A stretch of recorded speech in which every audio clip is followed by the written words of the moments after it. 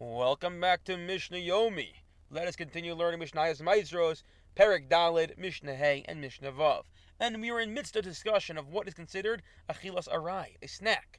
Says our Mishnah, Hamakliv Saorim, a person is shelling barley kernels. Makliv Echad, Achas V'ochel.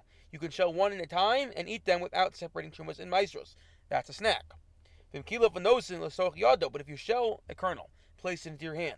Shell another one, place it into your hand. At that point, chayav, you are obligated because two together is considered regular eating and not a snack. Hamolil melilos, a person is rubbing wheat together in order to remove the chaff. Shalchitim manafim miyad liyad, so then you can sift out the chaff by throwing the kernels from one hand to the next, so that it falls out. V'ochel and eat it. But if you sift it in your lap, that's the normal way of doing it. Chayav, then you're obligated to remove trumos and maestros. Okay, the Mishnah is now going to do one of those, I call it ADD Mishnah, ADD Gemara. Let's go on to a totally different topic, mid-Mishnah. Kusbar Shazara Lazara. A person plants coriander seed for its seed, Yarka Putter. The leaves are then exempt from Maestros because you only planted it for the seeds. Zarkal Yarak, but if you plant it for its leaves, Misastra Zera V'Yarak. Then you must separate both Maestros from the seeds and the leaves. Reelezer Omer, Hashevis Misashres Zera V'Yarak V'Zirin. Dill requires wanted to remove meiser from the seeds, the leaves, and the stems, because all those things get put into a little soup bag and placed into your chicken soup to make delicious chicken soup, as in they're all used.